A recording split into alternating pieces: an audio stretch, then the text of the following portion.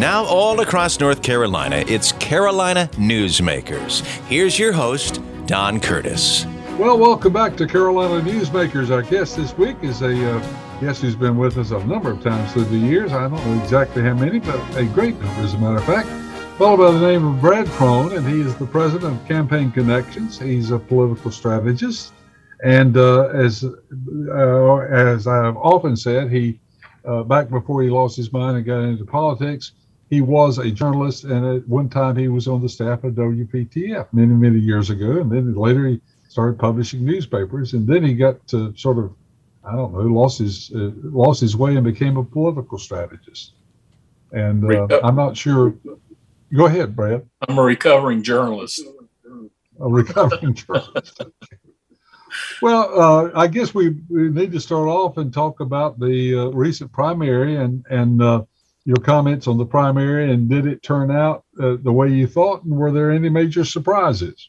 Really no major surprises at the statewide level. On the United States Senate race, Pat McCrory, the real big surprise there, Don, was just the internal proxy fight between the Trump faction of the party and the Main Street Chamber of Commerce faction of the Republican Party. And it turned out that Ted Budd ended up, whipping Pat McCrory significantly with a great deal of outside money coming in from the Club for Growth, where you would have thought that Pat McCrory was Ted Kennedy. And Pat McCrory was the most conservative governor that the state of North Carolina has ever had. And he got painted in the primary as, a Walter Mondale, Ted Kennedy liberal. So that was entertaining to watch. Now Ted Budd, who had a substantial victory in the Republican primary, has got to figure out how he tacks back to the middle to try and capture that suburban independent voter who is more centrist, more moderate right than far right. So that's going to be the balancing act. The good news for Ted Budd going into the election cycle is this: the climate for Republicans going into the November election is as strong as I've ever seen it in 31 years.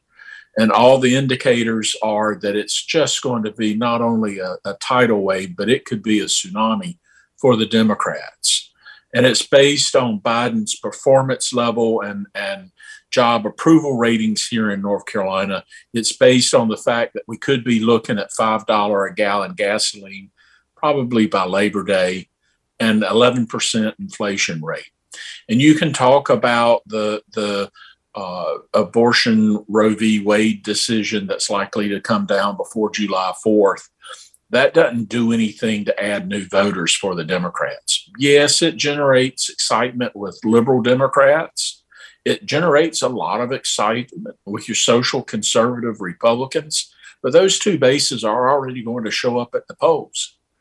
Roe v. Wade won't bring out new voters, but $5 a gallon gasoline, 11% inflation rate, concern, just earlier this week on Thursday, Jamie Dimon, the CEO for JP Morgan Chase, said we're looking at an economic hurricane in the near future.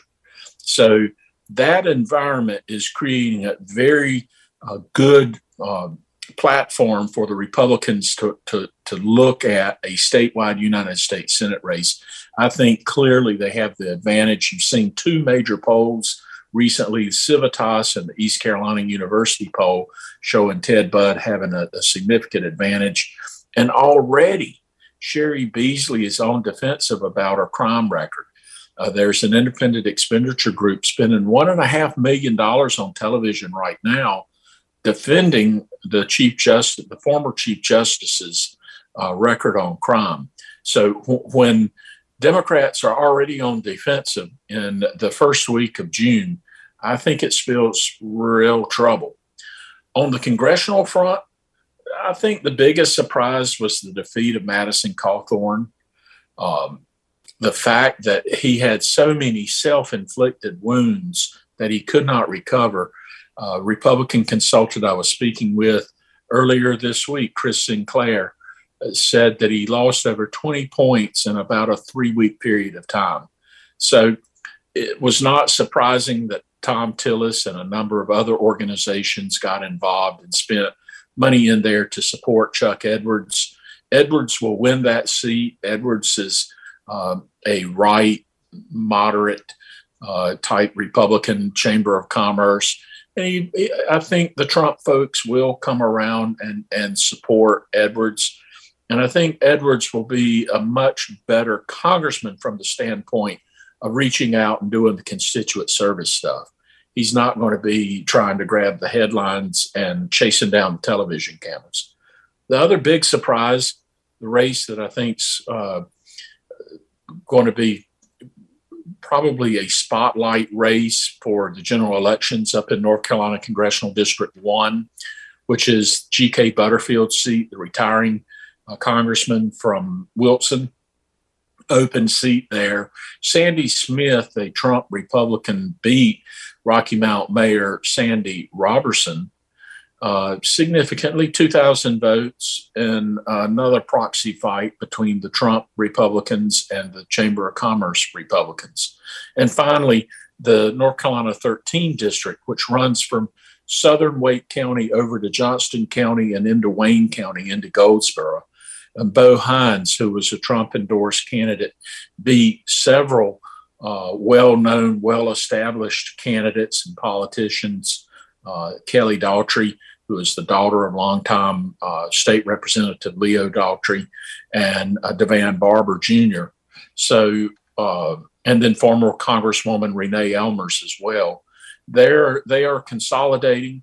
North Carolina 13 is going to be a competitive district. North Carolina 1 will be a competitive district. So those were the primary races that I was tracking and really think will play out to be interesting elections as we go into November. So nationally, you think the same kind of trend will occur nationally? And so do you think the Democrats are going to lose control of both the House and the Senate, or just one of those two chambers? Yeah, I do. And a lot of that is based on right here in North Carolina.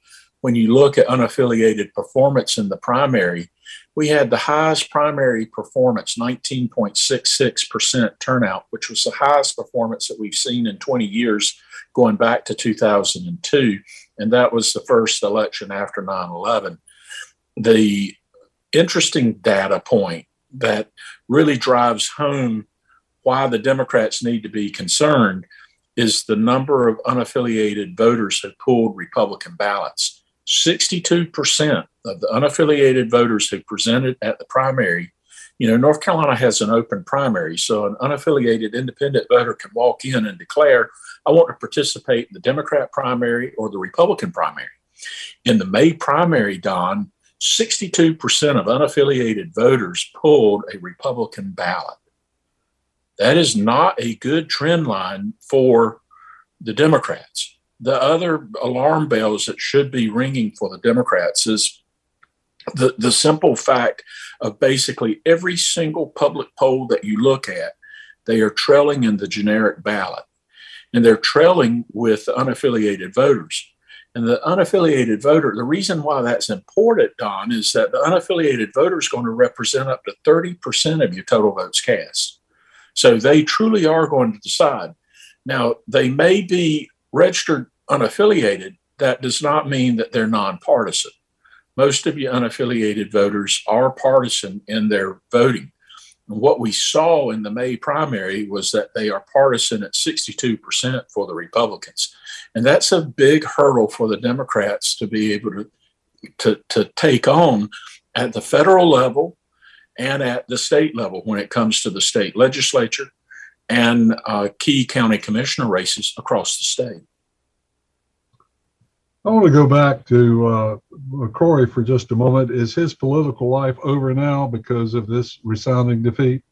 We have not seen a political candidate come back from, two major statewide defeats. Now, it doesn't mean that he can't try, but I think it's a very difficult, a very high mountain to climb. And to be honest, Pat can return to his radio show in Charlotte at WBT and be very successful there. He was the #1 morning show in the Charlotte radio market for a number of years, and it's home for him. So I think McCrory's future is very bright. I think he can still have an important voice in public policy in North Carolina. And you can actually probably make some money doing it. Now, Cawthorn is a different situation. Is his political life now over? I think Cawthorn's going to have to figure out how he's going to make a living.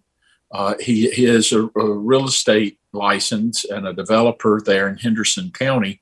So he may go back to that. But a think tank in Washington may pick him up, or actually the Trump campaign or the DeSantis campaign may actually pick him up. Don, he is a very well-spoken, he gives a great speech. I think he's a good retail politician, but he just had way too many self-inflicted wounds there. The gun incident at the Charlotte Douglas Airport, the videos of him engaged in inappropriate behavior for an adult and a member of Congress. So, can he rehabilitate? Yeah, I think he can rehabilitate. I think he's strong enough, and I think he's a good retail politician, but he's got to cut out the foolishness to do it. Well, so basically there weren't a lot of surprises in the primary, and we are in the election season, and unless things dramatically change, your summary is that the Democrats are looking their whole situation for this upcoming general election is very bleak. Well, I think it is simply because Joe Biden is polling so poorly here in North Carolina. He's a little bit better at the national level at 38, 39%, but in North Carolina, he's at 36, 35%. And that's very difficult for the Democrats to overcome. Not since 1994 or 2010, neither President Clinton or President Obama were nowhere near those numbers. They were at the mid 40 levels. So I think it's storm clouds are clearly rising for the Democrats as they move forward.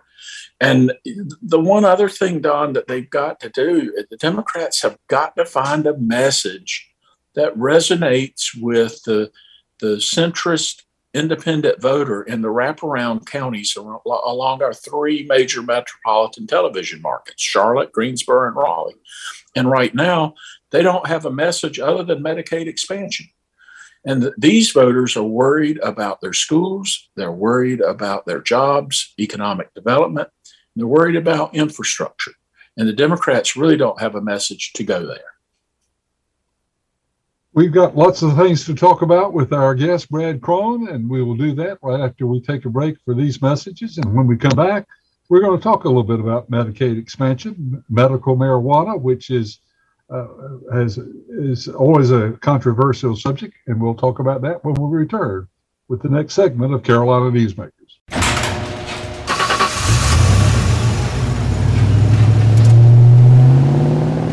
I spend a lot of time in the garage, but even more time in the rain, sleet, and mud. In 95, I helped tow your moving trailer. In 05, I helped you get out of a ditch.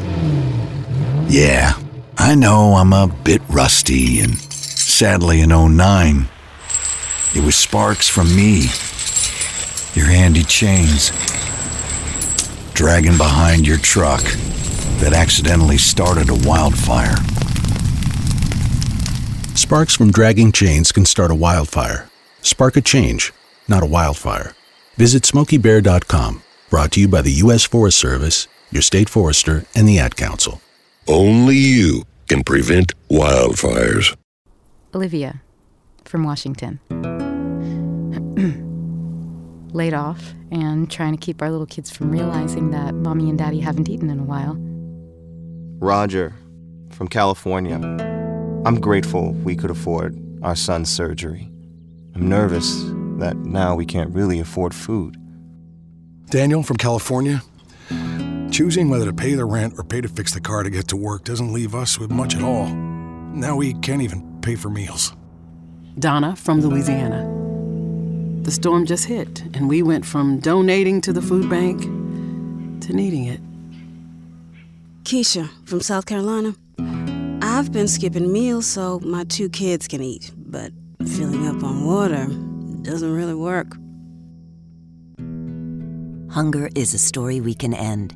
End it at feedingamerica.org. Brought to you by Feeding America and the Ad Council. Watch out! You got me! The galaxy is safe once again. In the pretend universe, kids play with pretend guns. In the real world, it's up to us to make sure they don't get their hands on a real gun. If you have a gun in the house, keep it locked, unloaded, and stored separately from ammunition. Safe gun storage saves lives. Learn how to make your home safer at endfamilyfire.org. That's endfamilyfire.org. Brought to you by End Family Fire, Brady, and the Ad Council. Carolina Newsmakers continues, and once again, here's Don Curtis. We're back with our guest, Brad Crone, who's the president of Campaign Connections, a very frequent guest from our program, and we've talked about all sorts of things, including the economy. We've spent a lot of time talking about the effects of inflation. We've talked about gun control. We've talked about Medicaid expansion, medical marijuana, and the legalization of that as a new thing that has come out of this session of the General Assembly. We've talked about sports betting, and that's a big deal. And we also talked a lot about the general economy and the approval rating of the president. So we've talked about all sorts of things. One of the things we have not talked about is a special issue that still seems to be in the news from time to time is the matter of student debt. Do you think anything's going to change on that? Because that's a very controversial issue. Well, the president is making moves just this week to look at doing some debt forgiveness and debt reduction, in particular for students who attended a specific for-profit secondary education company. But we have to address it.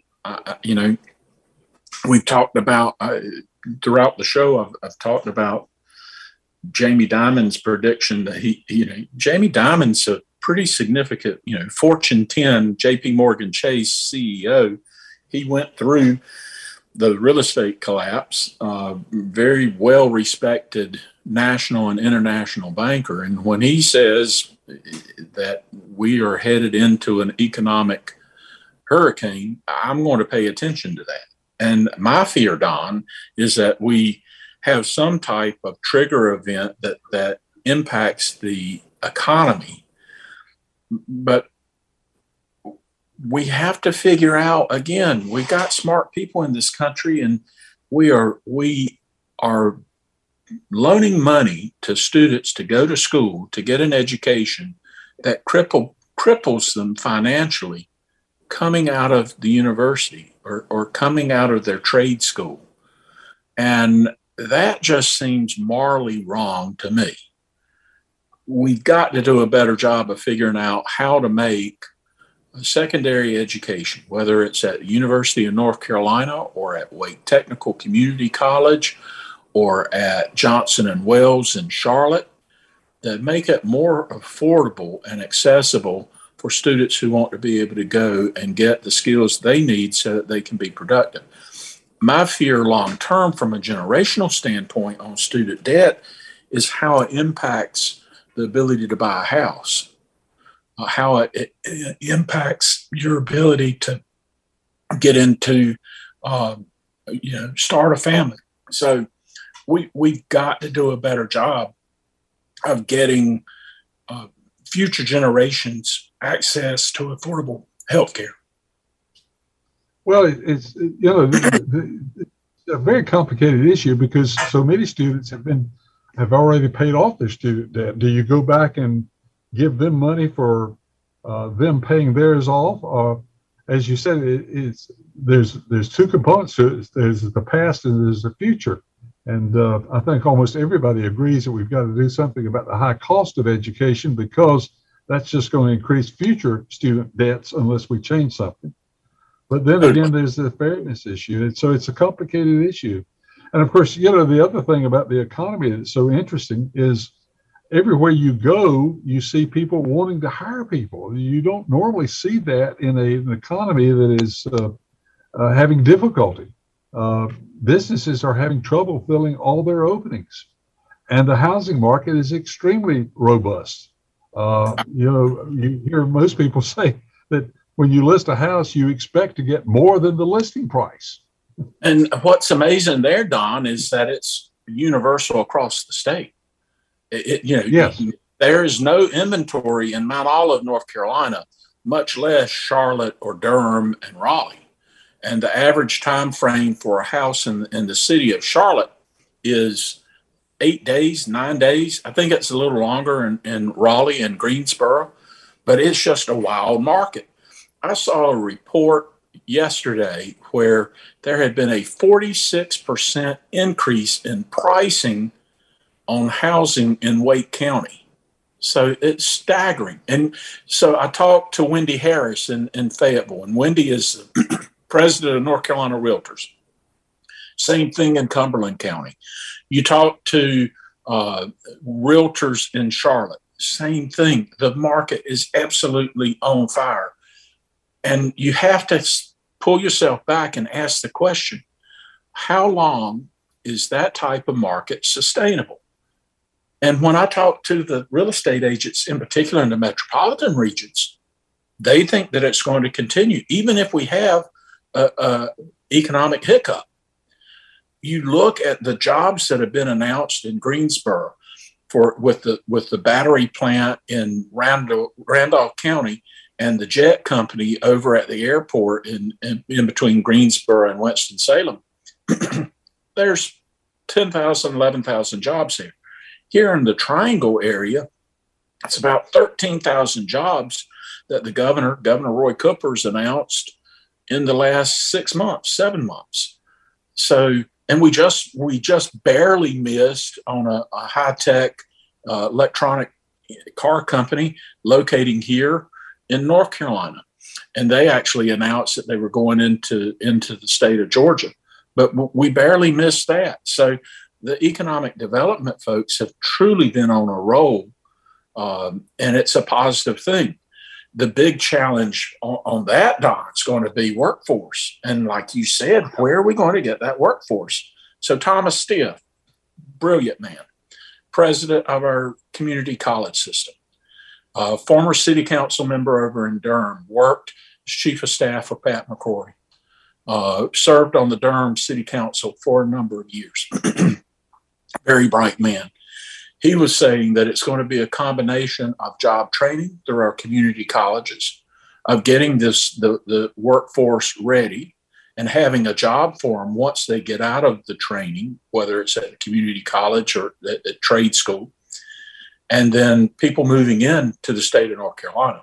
And the flight into North Carolina as a place to live is helping drive that shortage that we're seeing in housing.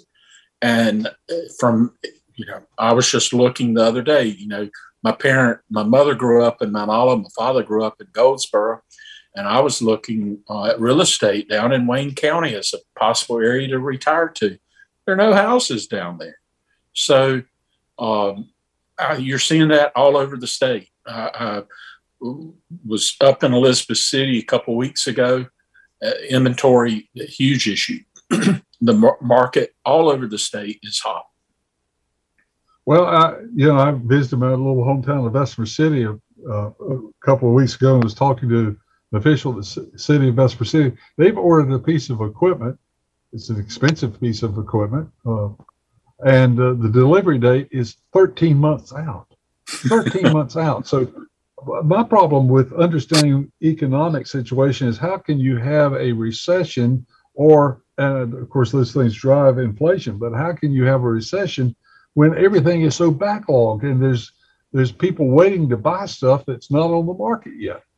Right. And you're seeing that in big appliances right now too, and white goods. Used to, you could go to the Sears store and get you a Kenmore refrigerator and have it delivered that afternoon. Our good friend, R.W. Goodman, down in Rockingham in Richmond County, made a very good living selling white goods, household goods, freezers, refrigerators. And you could walk in the store and heck, Sheriff Goodman would get it delivered to you in the next couple of hours. Those days are long gone. You go to Lowe's or go to Home Depot or try and buy a refrigerator and you got a waiting period there. So I agree. It is truly dumbfounding, the economy that we're in. And I think it's a combination of transition on how information and technology impacts the supply chain. And it's also a result of the disruption that we've seen as a result of COVID. One piece of legislation that I'm following real close is the IT sector antitrust legislation that is pending in Congress, where Senator Klobuchar out of Minnesota has introduced legislation that would basically break up Facebook, Google, Amazon, Apple, probably Walmart too. They're right on the cusp of it. And what type of impact and negative impact that would have on not only your economy from a sector, from a major sector of your national domestic product, but also from consumers and small businesses who rely on those companies to help them run day-to-day business affairs. So that's going to be absolutely intriguing piece of legislation at the federal level. There's a chance it could get moved. I don't see it moving. There are not enough votes for cloture for sure, but truly an intriguing piece of legislation that could have direct impact on a lot of companies that are here in North Carolina doing business with regional headquarters, and then also with the business community altogether. It's one of the few pieces of legislation that the United States Chamber of Commerce has come out on this year and is actively opposing. And you're seeing state chambers and local business organizations weighing in on it. So I doubt seriously that our two senators would join any type of effort to look at antitrust. Again, going back, Don, to the key factor of they got bigger fish to fry when gas is at $4.40 a gallon and inflation's at 8%. Well, I'm going to give you a very short wick of time on this one, but have you ever seen a time where there's so many conflicting issues in the economy that you say, well, if this is true, then this can't be true. If this is happening, then this can't be happening. And in fact, both of those things are happening. Right. You really do have to throw away the rule book. Why do we face the supply chain issues that we have and look at the fact that we're sitting on a $6 billion surplus here in the state of North Carolina? And the simple fact is that with all those confluence, you got to come back and say cash is going to continue to be king. And the one good thing out of that is that we're sitting on about $6 billion of cash in reserve right now here in North Carolina. Yeah, North Carolina is in great shape no matter what happens. I'm not sure about the federal government because they borrow so much. I guess cash is never a problem with them. Well, Brad, thank you so much for being with us. Brad Crone, President of Campaign Connections. We will look forward to you returning again soon. In the meantime, if you'd like to hear a repeat of this broadcast or share it with a friend, you can go online to carolinanewsmakers.com and hear the entire broadcast or selected portions of it. So until next week, same time, same station. Have a good week, everybody. Carolina Newsmakers is a production of NCN and is heard each week on a network of North Carolina's leading radio stations. To hear a repeat of this broadcast, go to carolinanewsmakers.com. Carolina Newsmakers is produced by Jason Kong. Network engineer is Alan Sherrill. I'm Scott Fitzgerald, inviting you to join us again next week, same time, for Carolina Newsmakers.